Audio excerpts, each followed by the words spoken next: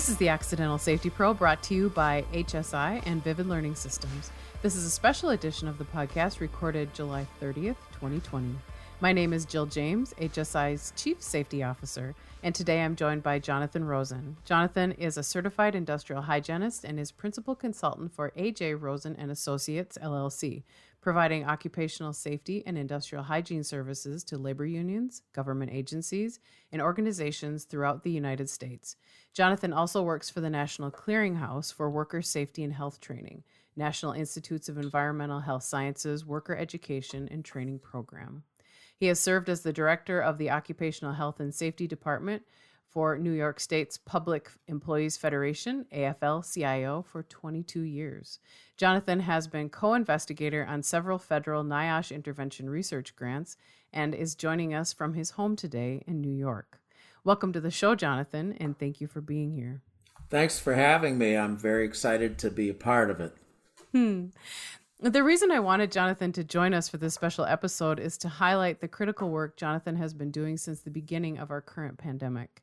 You see, Jonathan is the primary author, subject matter expert, for two critical training courses offered free to anyone through the National Institute of Environmental Health Sciences, or NIEHS, which is a division of the National Institutes of Health. The courses are titled Protecting Yourself from COVID-19 in the Workplace, General Awareness Training Tool, and the other, Protecting Yourself from COVID-19 in the Workplace, Essential and Returning Workers Training Tool. You may recall, if you're a listener to the podcast regularly, hearing about the first course during episode 54 of this podcast, where Chip Hughes, the director of the NIEHS, shared news of the General Awareness Tool when it was released. Since we've heard from Chip, Jonathan completed authoring the second course. Jonathan and I met through our joint work in support of the NIEHS for this endeavor. My company, HSI, with Jonathan's help and the collective work of our Learning Solutions team, created the online versions of this course, or the courses rather, which again are free to anyone, and we'll share links to the online and the PowerPoint trainers versions in the show notes. It's not very often that we get to hear the backstory to critical training development, yet here we are with you, Jonathan, and I can't wait to have you explain your process, what people will learn from these courses, and yet before we do that, can you tell us a little bit about your journey in health and safety that led you to where you are today? Sure, I'd be glad to. I was a child of the 1960s, and at that time, there was a lot of protests going on for peace, civil rights, workers' rights, and my whole family was kind of swept up in that. My father was an economist who, was trained under the GI Bill. He fought against Hitler in World War II, and my brother and sister and I all got involved in labor unions, and I became a union steward working at a plant in Milwaukee, Wisconsin, where I moved to, and I became the chairman of the Union Safety and Health Committee. And the plant was A.O. Smith, which made truck and car frames, huge complex between 27th and 35th Street in Milwaukee, a really great employer. At the time I was hired, we made $5 an hour, which is probably like $35 an hour or $40 today. And in fact, my very first job, I was a fire watcher because they had a fire in the paint tank, and that paid even more than $5 an hour.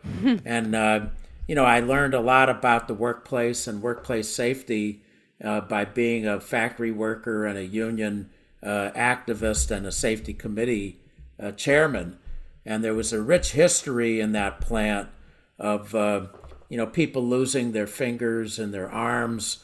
The story was, in the old days, the bus would pull up to the factory gate and the bus driver would say slaughterhouse or butcher shop because so many people lost fingers and arms in the power presses. Wow. And, at one point in the late 1980s, I was full-time for the union on safety and health, and I worked directly with the company safety director and the union president. And I got access to the company's archives. and they had materials from the 1930s. Joe is a safe worker, and he was holding up his hands, showing that he had all of his fingers. He knows better than to stick his finger in the press, was the approach back then. Oh my gosh. Today we have all kinds of standards and all kinds of controls to prevent people from losing their fingers and arms in such machinery. But that was a great opportunity in the late 80s for me to, dig into that history. Wow. So you're a certified industrial hygienist, Jonathan. When did that enter your life? Well, when I went to work as a full-time safety rep for the union, I did that for 2 years. And at one point, the company had a bad quarterly report, and they put me and the others who were doing quality and other supportive activities back on the assembly line. And by then I knew I really wanted to do this safety and health work full time. So I had started to take college courses, and I eventually was able to get an undergraduate degree in science, math, and technology. And when they put me back on the line, I started looking for full-time work in the labor movement as a safety and health professional. And I was fortunate to get hired by the New York State Public Employees Federation, even though I didn't have all those credentials. So while I was working and raising 3 children, I also was able to get a master's degree in industrial health from University of Michigan. And after I completed the master's degree, which was 1993, I got the CIH 2 years later. Wow, what a journey. Yeah, it was quite an incredible experience. And I was also fortunate that while I was going to college and getting the academic training, I was also doing the work, in the real world. So that gave me a kind of a different perspective, on what I was learning. And a lot of what I was learning, I was able to immediately apply. But it also gave me the motivation. I really knew what I wanted to do. And so I was really hungry to get the knowledge and the training. I remember in college, I would try to read every page of every assignment, whereas some of my fellow students, they were just trying to read what they had to get by. But I was really thirsting to learn as much as I could. So I remember having a medical dictionary by my side and getting up at 5 a.m. to study before I went into my job at the Public Employees Federation. Yeah. And so, Jonathan, you had explained that you'd been working with the unions and working at the plant in Milwaukee, and safety was definitely part of all that. At what point in there do you remember thinking, yeah, this is going to be my job? Like, I really, really want to work on safety. Was there something that cemented that in your head, or was it just kind of the rich history of your family, like you talked about? Like, it just seemed like a default. Yeah, so I've always been somebody that was motivated around making the world a better place for humanity. And, and always, my father and my brother and sister always standing up for the underdog. And, you look at the inequalities in our society, rich versus poor, the discrimination against minorities, the treatment of immigrants, all of that. It was just our family value is that you should stand up for the underdog, that you should treat everybody. I don't care if they have, a PhD, an MD, or if they're picking up garbage. They deserve your respect for the work that they're doing. And so those values, were really strongly a part of my upbringing. And when I went to work at the plant and got involved in the union and got involved in the safety and health, I found that as a way to really make my life's work true to those values.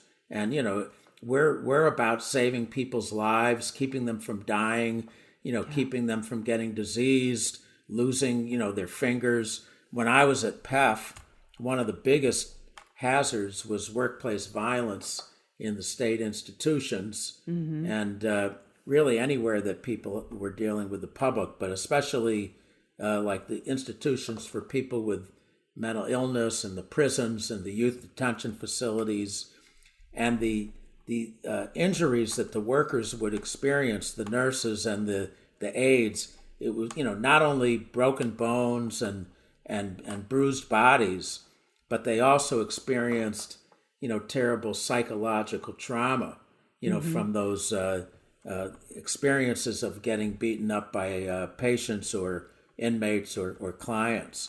So that became, a big focus of mine when I was at the Public Employees Federation. Yeah, yeah. And Jonathan, how did you come to work with and alongside the NIEHS? How did that come about?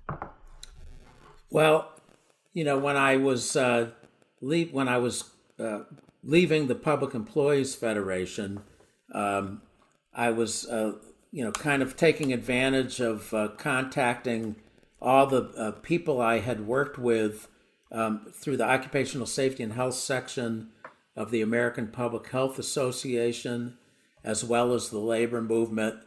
And the American Public Health Association's Occupational Safety and Health section has people from government, academia, labor, and nonprofit organizations. And so, one of the people I had worked with was Deborah Weinstock, who had been at the National AFL-CIO Health and Safety Department.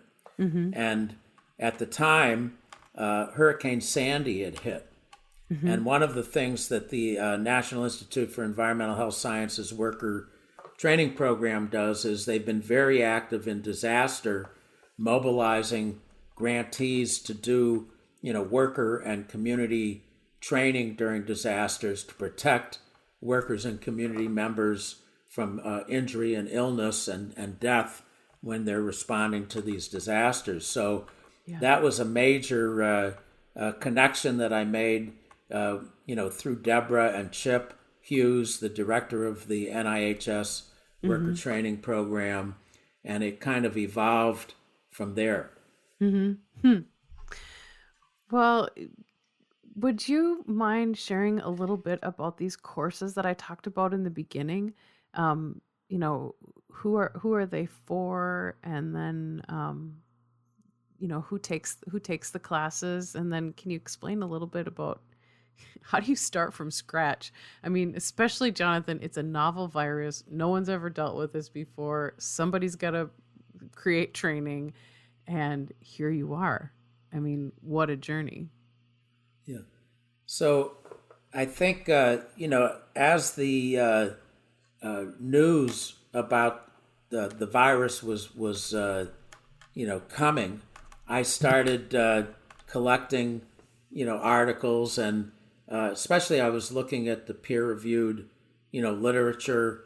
I'm on the mailing list for the Journal of the American Medical Association, and I'm on a number of other mailing lists. There's the National Committee on Occupational Safety and Health has a extensive mailing list protecting America's workers, and they send around a lot of peer-reviewed and news articles.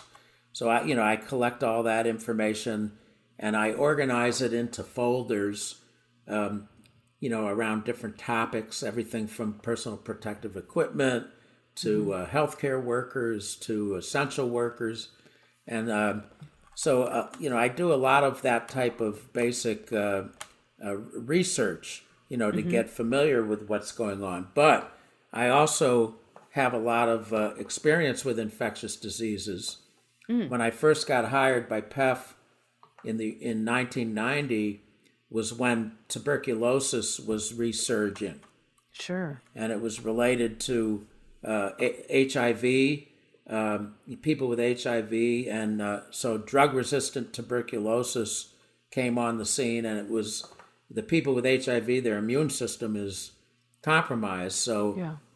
we weren't detecting that they were also infected with some of them with drug-resistant TB. And in New York State, some of the inmates were taken to a community hospital in New York City and then transferred all over the state to different prisons and hospitals. Oh, no. And so the TB, the drug-resistant TB, was spread all over the prison system and into these hospitals, including state hospitals in which the PEF members worked.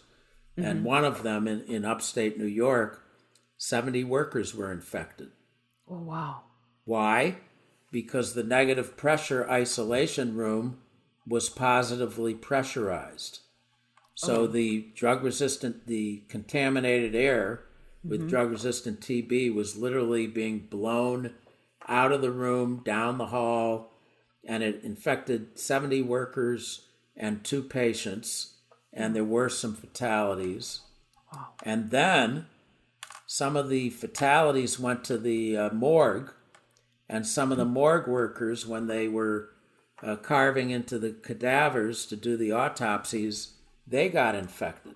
And that led NIOSH to evaluate the safety and health of the people doing the autopsies and coming up with standards for ventilation and other control measures. And that was just the very first infectious disease experience I had. There was also the effort by President Bush to get everybody vaccinated against smallpox, which we mobilized against because that was, not a good approach to protecting people. It was putting people at risk because that was a live virus vaccine that could cause serious health effects and even death.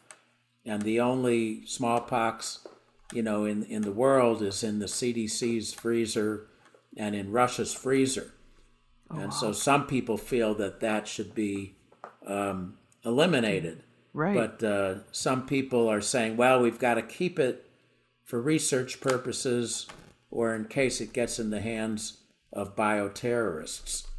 So that was a big campaign. Then we had H1N1, we had H5N1, we had SARS-1, which was very relevant to SARS-2. And I actually saved all those folders with all those PDF files from SARS-1. And, one of the ironic things is the recommendations to protect workers for SARS-1 were much better than what we're getting for SARS-2 from both the WHO and the Centers for Disease Control. Why do you think that is, Jonathan? Well, I think it has to do with, the shortage of PPE and respirators. And I think a lot of the decisions are based on the shortage of the supply rather than what's best for the workers. But going back to the TB days, there was always a bit of a debate between industrial hygiene, occupational safety and health, and infection control. Occupational health is more focused on exposure prevention, whereas infection control is break the chain of transmission. Yeah. And I've always felt that we should take the best of all disciplines and merge them. And, I like working with people from different disciplines and, learning from them and adapting their good practices and getting them to adapt mine. But instead, there's been a historical clash about these things. And so industrial hygiene is really the experts on, inhalation and aerosols and respiratory protection. And there's just been a big misunderstanding by some medical personnel and infection control personnel on the characteristics of aerosols and particles. And, a particle is a particle, and a filter that can filter out submicron particles, it doesn't care if it's asbestos or SARS-CoV-2. It's going to, basically do the same thing. So, in healthcare, we've always advocated that there should be a combination of control measures, ventilation, like the negative pressure, filtration, exhaust the air to the outside, maybe use upper room ultraviolet irradiation. But on top of that, respiratory protection for the healthcare workers, and limit the number of workers that go in the room, that type of thing. So, I've had all of that experience. We also were involved heavily around issues of bloodborne pathogens, HIV, hepatitis B, C, D, etc. And so did a lot to support injured workers and workers who were exposed. And working with the union, a lot of advocacy as well as research, and so I was able to bring all of those experiences and skill sets to the project of developing the curricula on the awareness training and then the essential worker training. And the other big skill set is adult training methodology and techniques. And that's a whole nother kind of science or art. Yes, and that's one of the things I like about safety and health is I've always felt it was a mixture of science and art, because you can be creative with it, You sure can. I mean, look at what Vivid does, with the all the what I call the bells and whistles. It's like playing a video game. It's fun, and Yeah, right. Yeah, Jonathan's referring to the Learning Solutions team and the instructional designers that took your work and research and used all of those adult training methodologies and techniques you just referred to make engaging, memorable learning experience. And we know some adult learners are more visual, some are more looking at numbers, some are looking at logic, some want statistics. Some are motivated by emotion. So, as a curriculum developer and designer, you kind of want to hit on all of those different approaches. And, you also, because of the nature of what we're doing, we're creating a tool that can be modified and adapted to multiple industries and populations. So, we try to aim for about an 8th grade level, and we try to keep it simple. We want it to be visual, stimulating, and very interactive. People tune out after about 6 minutes of lecture, I understand. So small group activities, we do a lot of that. And the theory there is that adults have a lot of knowledge and experience to bring to the table. So if you can get them active in sharing their knowledge and experience, it'll be much richer than if the trainer is the sole source of expertise and information. Right. So, Jonathan, can you explain a little bit about the difference between the two courses? As you created them and kind of who those audiences are, and you're saying that you designed them, it sounds like, for lots of audiences, but can you describe those two courses a bit? Yeah, they're both awareness level, meaning that if a company or an organization is going to use them for their company or organizational training, they're going to need to put their specific policies and procedures and requirements into them. They don't have that. So the first one was really going over the basics of, the characteristics of the disease. And, SARS-CoV-2 is the virus, COVID-19 is the disease, talking about the symptoms as we knew them, how it's transmitted. We talked about, there's slides that talked about what was happening worldwide and in the U.S., and those were slides where you could click on a link and update them. And there was information about how to protect yourself, and how to do a basic risk assessment to determine what level of protection is needed. We talked about some of the OSHA standards that are relevant, like personal protective equipment, respiratory protection, the general duty clause, etc. Talked a little bit about disinfection and cleaning, but very much on the awareness level, kind of, the big picture level. Yeah, and then the other course. Yeah, the other course is geared towards essential and returning workers. And even though that is awareness, there were a lot more detail about who are the essential workers. And, we made that, one of the training techniques I use is animations where you put the question to the people you're training, and then at the end, after they've given you input, you can click on the slide and it'll give you the summary, which is mainly what they've just shared with you. And, in the Zoom or the virtual world, you get that input either through a chat box or a whiteboard, something like that. Although we have been able to do small group activities with the Zoom platform and some of the other platforms. But some of the other content differences is a lot about workers' rights, right under OSHA, but also issues about right to refuse unsafe work. And in the current environment, people are even complaining to the mayor, the police, or the health department because OSHA has not been very active around complaints that they've received.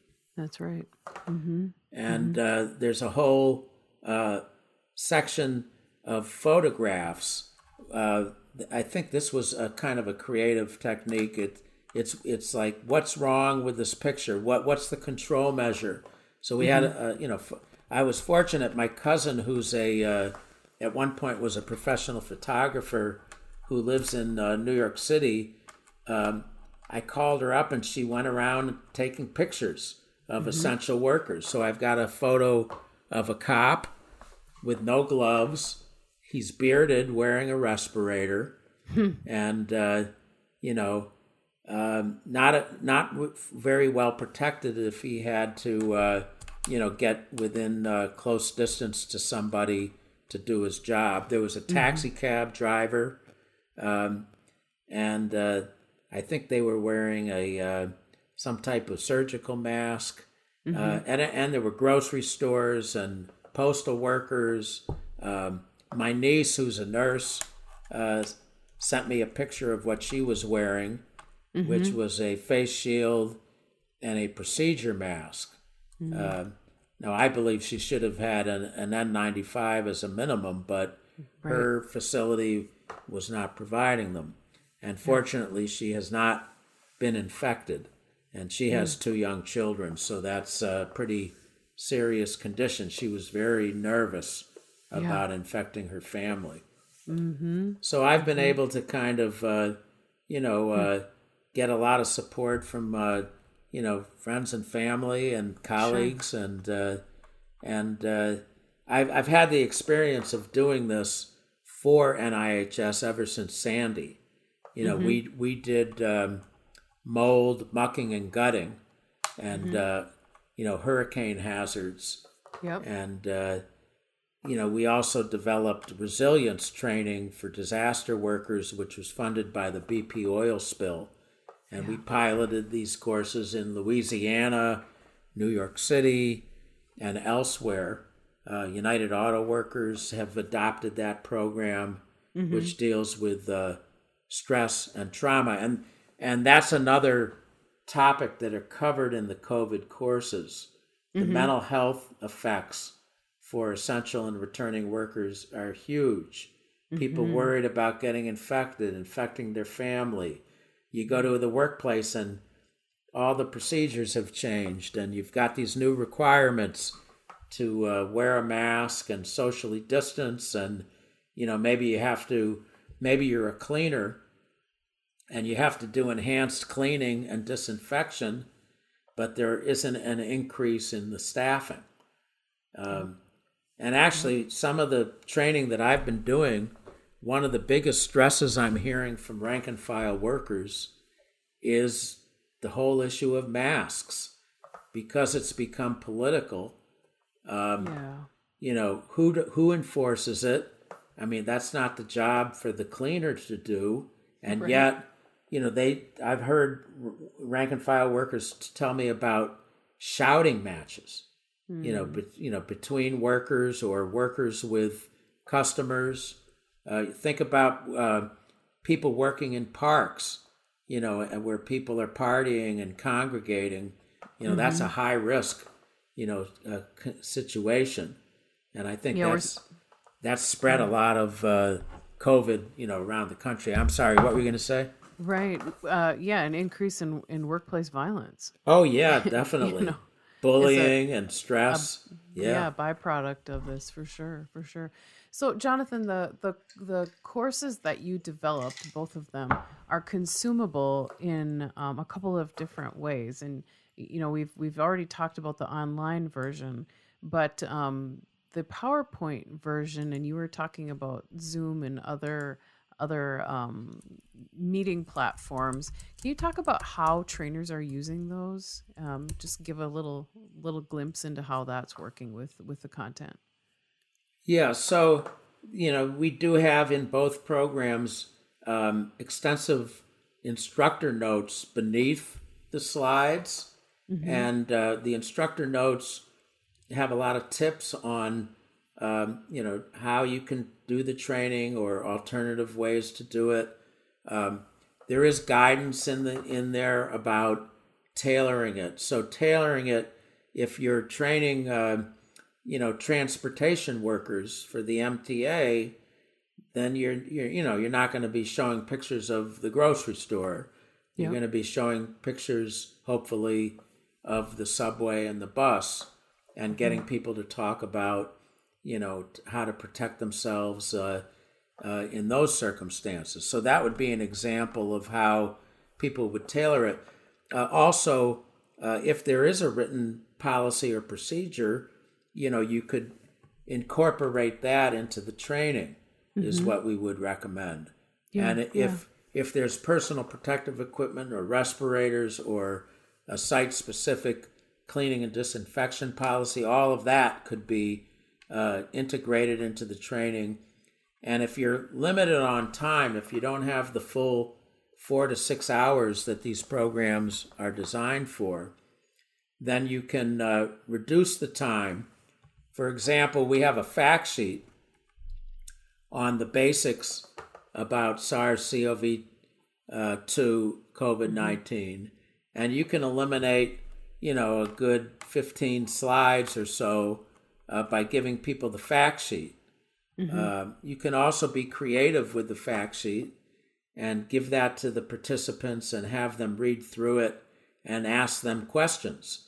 What's the difference between SARS-CoV-2 and COVID-19? You can develop different ways of interacting with the folks that you're training, depending on how much time and what their needs are.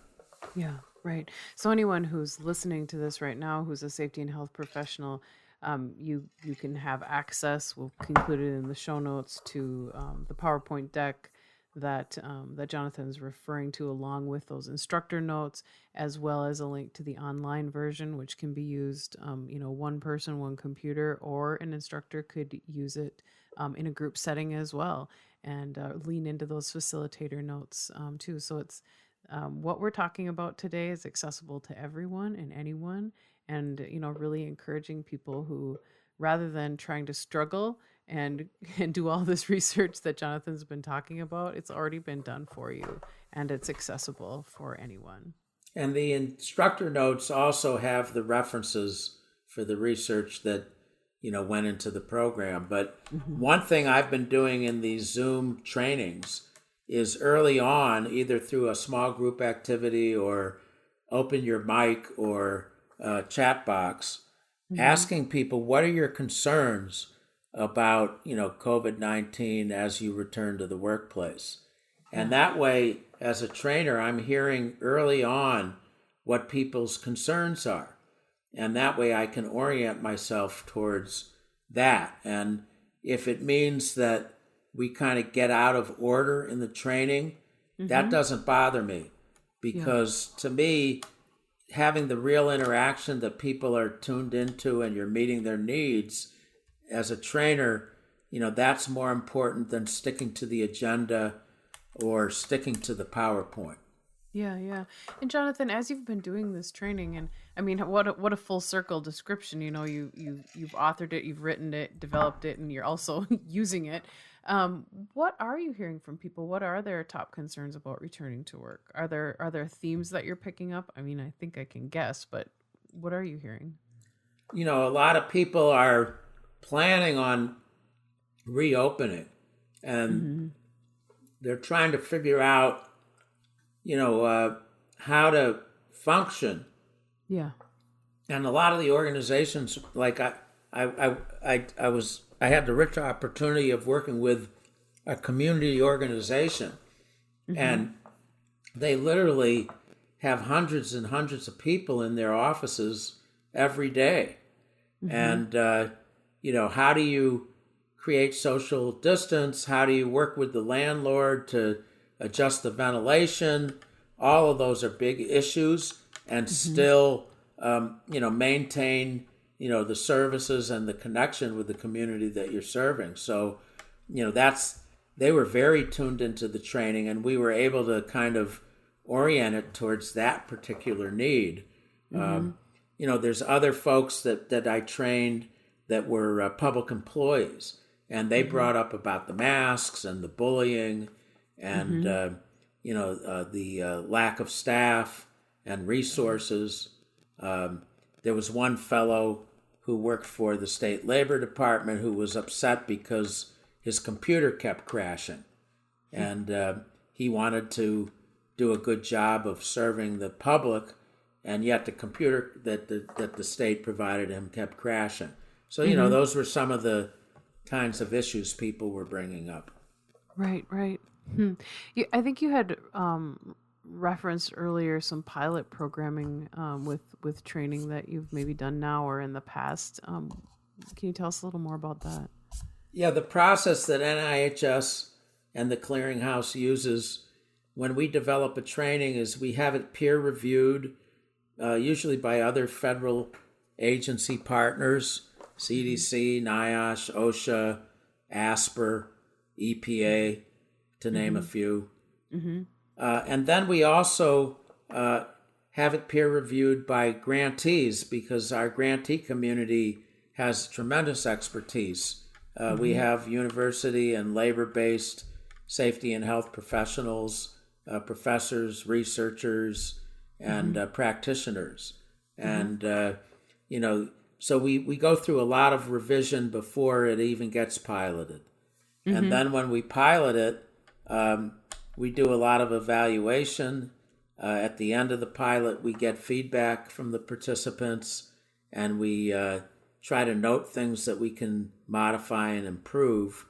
Sure. And then after we've done the piloting, we and the evaluation, we post it on the Clearinghouse website.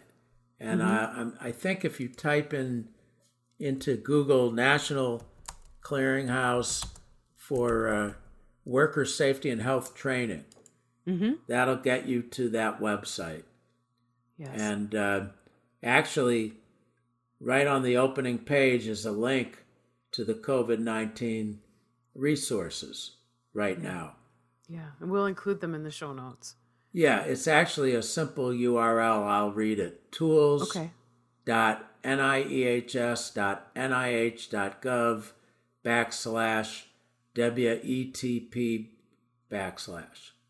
Wonderful. Thank you. So is that peer review part, is that kind of nerve-wracking after you've, poured your heart and soul into all of this research and writing, and then to have peers review, or what does that feel like for you? No, I mean, I welcome it because I I've always felt that teamwork and collaboration, you always get a better product than just doing it on your own. You're bringing in other people's knowledge, experience, and so, yeah, there's a little bit of pain. Some of the comments you might not love or you might think are nitpicking. We always tell people that things like grammar or typesetting, don't worry about that. We work with a professional designer. We work with Vivid. We don't need you to fix the grammar or the layout. But invariably, people comment on the grammar and the layout. So, so we triage that. And, what we do is we have a matrix and we put in all the comments slide by slide. And we, so as we go through the comments, we document how we resolve them and make the edits and the changes. And I find that to be a really good process. And I think it really enriches the end product. Yeah, right. So, Jonathan, is there anything else you'd like to share with the audience about the courses, or just kind of current state of what you're seeing right now with training or the virus in your professional view? I just want to emphasize the importance of training. I think worker training is not always conducted, and it's not understood how valuable it can be. Take a look at the healthcare industry. They've shifted over the years to video training. So you have a nurse working 12 hours and you say during your half-hour lunch break, watch this video on bloodborne pathogens. Well, you can do some of the training by video, but some of it needs to be interactive, where you're, if you're training people on things like mental health or resilience, for example, what makes that training dynamic is when people start telling their stories and sharing with you the traumas that they've been through and, putting the human face on these issues. And I think when it comes to COVID-19, it's really important that people understand, why it's important to make the changes that we're making in the workplace, why you need to wear a mask, why you need to wear a respirator, how you don and doff it so you don't contaminate yourself. The whole issue of how the virus is transmitted, huge issue. And if workers don't believe it or don't understand it, they're not going to cooperate.